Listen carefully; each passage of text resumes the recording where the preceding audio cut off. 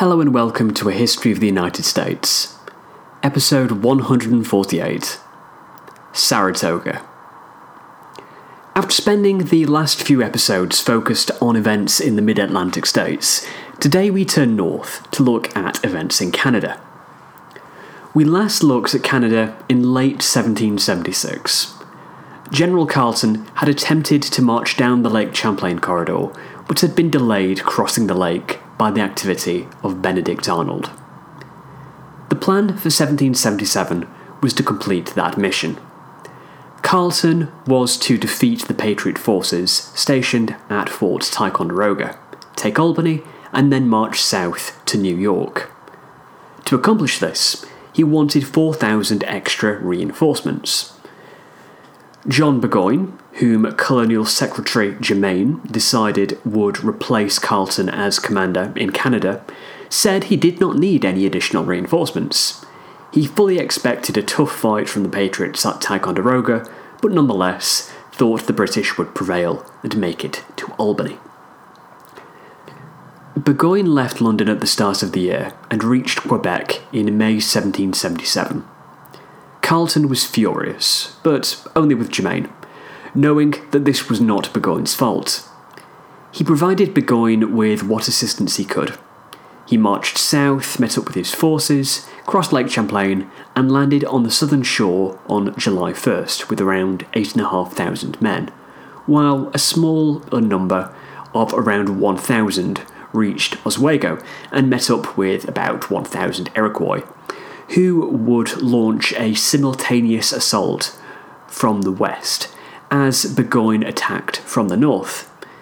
The Iroquois had mostly stayed out of the war up to this point, and the Oneida and some Tuscarora actually supported the Patriots, but the other four nations judged Britain to be the more powerful force, and so sided with her. Not that it actually achieved much. Burgoyne didn't want the Iroquois to attack the Americans outside of battle, which confused the Iroquois, and the end result was that Burgoyne was criticised for using the Iroquois when in reality they had very little involvement in the conflict, aside from being used as a threat. The British attacking from the north and west were not the only threats that the Patriot forces in upstate New York needed to deal with in the early months of 1777.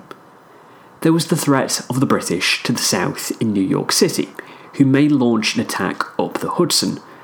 But, however, the greatest battle was fought within the American High Command for control of the forces, between Philip Schuyler and Horatio Gates. The New Yorkers supported Schuyler, and the New Englanders supported Gates. Both sides made appeals to the Continental Congress, and ultimately it was Schuyler who was entrusted with command. Schuyler busily made his preparations, but when Burgoyne arrived at Fort Ticonderoga, he was actually in Albany.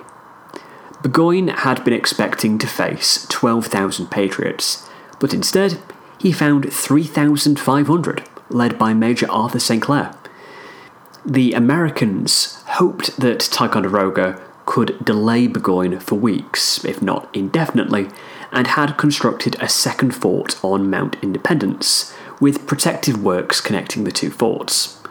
When Burgoyne arrived, he quickly discovered that the Americans had made a huge mistake. There was a nearby hill, Sugarloaf Hill, that the Americans had left undefended, thinking that it was impossible to haul artillery up it.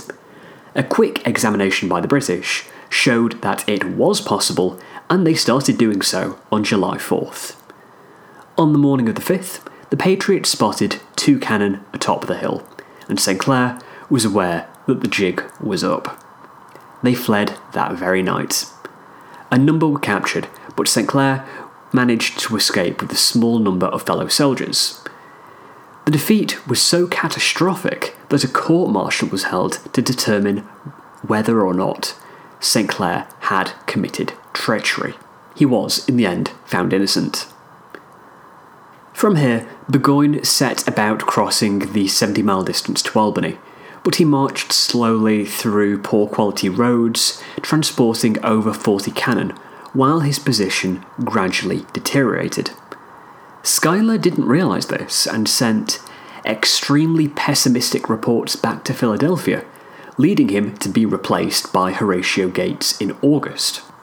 But, indeed, momentum started to swing towards the Patriots as they both harried the British supply lines to Canada, and his advance roused New Hampshire into action, who raised a force that won a victory at the Battle of Bennington, Vermont, in mid-August. Meanwhile, the force in the west was also struggling. Moving down the Mohawk, the British besieged Fort Stanwix on August 3rd, but the fort resisted. Schuyler sent help to Fort Stanwix, sending Benedict Arnold with 950 volunteers and 100 militia, but Arnold was able to save the fort without battle. A captured Tory was released on the condition that he tell the British the American force was actually 3,000 strong, while an Oneida warrior was to say the same thing to the Iroquois. While the British commander didn't trust this Tory, it was enough for the Iroquois to retreat. Without them, the British had no choice but to go back to Canada. Burgoyne had managed the crossing from Lake Champlain to the Hudson, where he based himself in late August. The British constructed a bridge, even though their Indian allies went home at the start of September. He decided to press on southwards rather than entrench at either Fort Miller or Fort Edward. Horatio Gates, meanwhile, had inherited a strong army from Schuyler, which was then reinforced by militiamen. And then the ground over which Burgoyne was advancing was uneven, giving an advantage to the defence. Understanding Burgoyne quite well, Gates decided to meet him on favourable ground, the Bemis Heights. Burgoyne reached them on September the 18th and attacked the next day. The Patriots worked out what Burgoyne was doing and were able to outmaneuver him. The Patriots lost around 300 while the British lost 600. Burgoyne then waited 18 days, hoping that Gates would attack him, but Gates prudently waited. His subordinates advised Burgoyne to retreat, but he decided he would once again attempt to break through the American lines and advance to Albany. A large reconnaissance mission was led by the British, which led to another decisive defeat. The Americans lost around 150 men, while the British suffered losses of around 700. Burgoyne's hopes of victory were fading fast, and he resolved to retreat to stronger ground, near Saratoga. Gates evaluated the American position. He was now up to 17,000 soldiers. He could have launched an attack against the British at Saratoga, but Gates was smarter than this. Instead, he sent a force north, cutting off Burgoyne's retreat to Fort Ticonderoga. On October the 12th, the British held a war council. After deciding that it would be impossible for a large relief army to arrive in time from the south, a force had indeed been sent. Burgoyne decided to retreat to Canada, but then found out that Gates had already trapped him. The next day, October 13th, he sent a messenger to Gates, offering to surrender if reasonable terms were offered. Gates demanded unconditional surrender. On October 14th, Burgoyne offered for his men to surrender their weapons, promised to return to England, and to never again serve in North America. Aware of the British force moving from the south, Gates decided to accept these terms. On October 17th, over 5,000 British soldiers surrendered. They would not be allowed to return to England, with the Americans concerned that the force returning to Britain would just lead to them taking up garrison positions in Britain, replacing troops who could then, doubtless, be sent to North America. To say that Saratoga was a disaster for the British would be an understatement.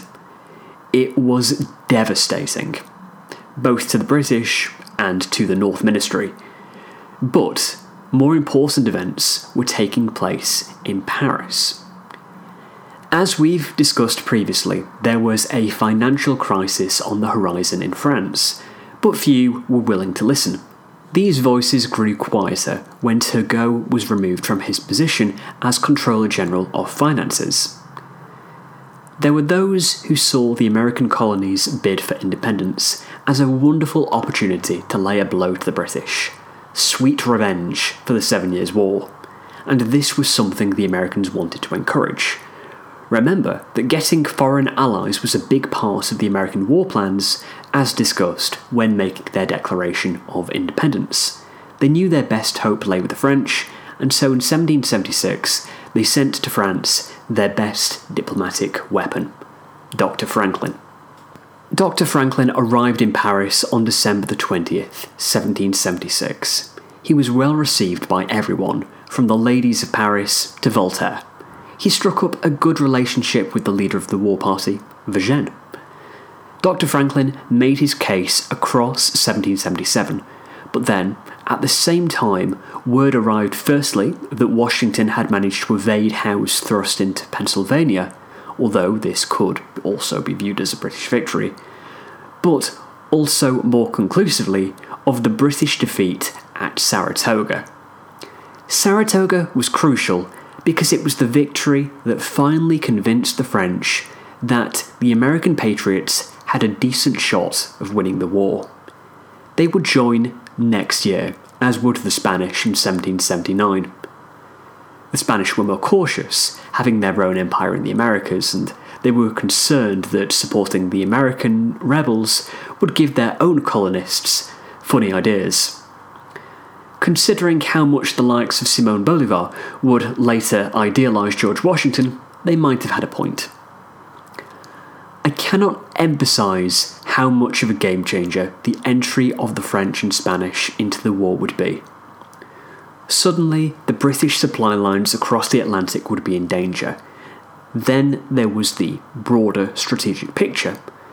The British had been able to win victories against the French in the 7 Years' War because the French had to fight the Prussians on the European continent, and the British were able to defeat the Spanish because the French had largely already been defeated. Suddenly, with no Prussia to support her, Britain was under threat. Indeed, for the rest of the war, the British would view the Caribbean as the primary theatre, rather than North America. The British would become paranoid about an invasion of the home island for the rest of the war, and would also provoke the Dutch into war, while the Russians would join a league of armed neutrality.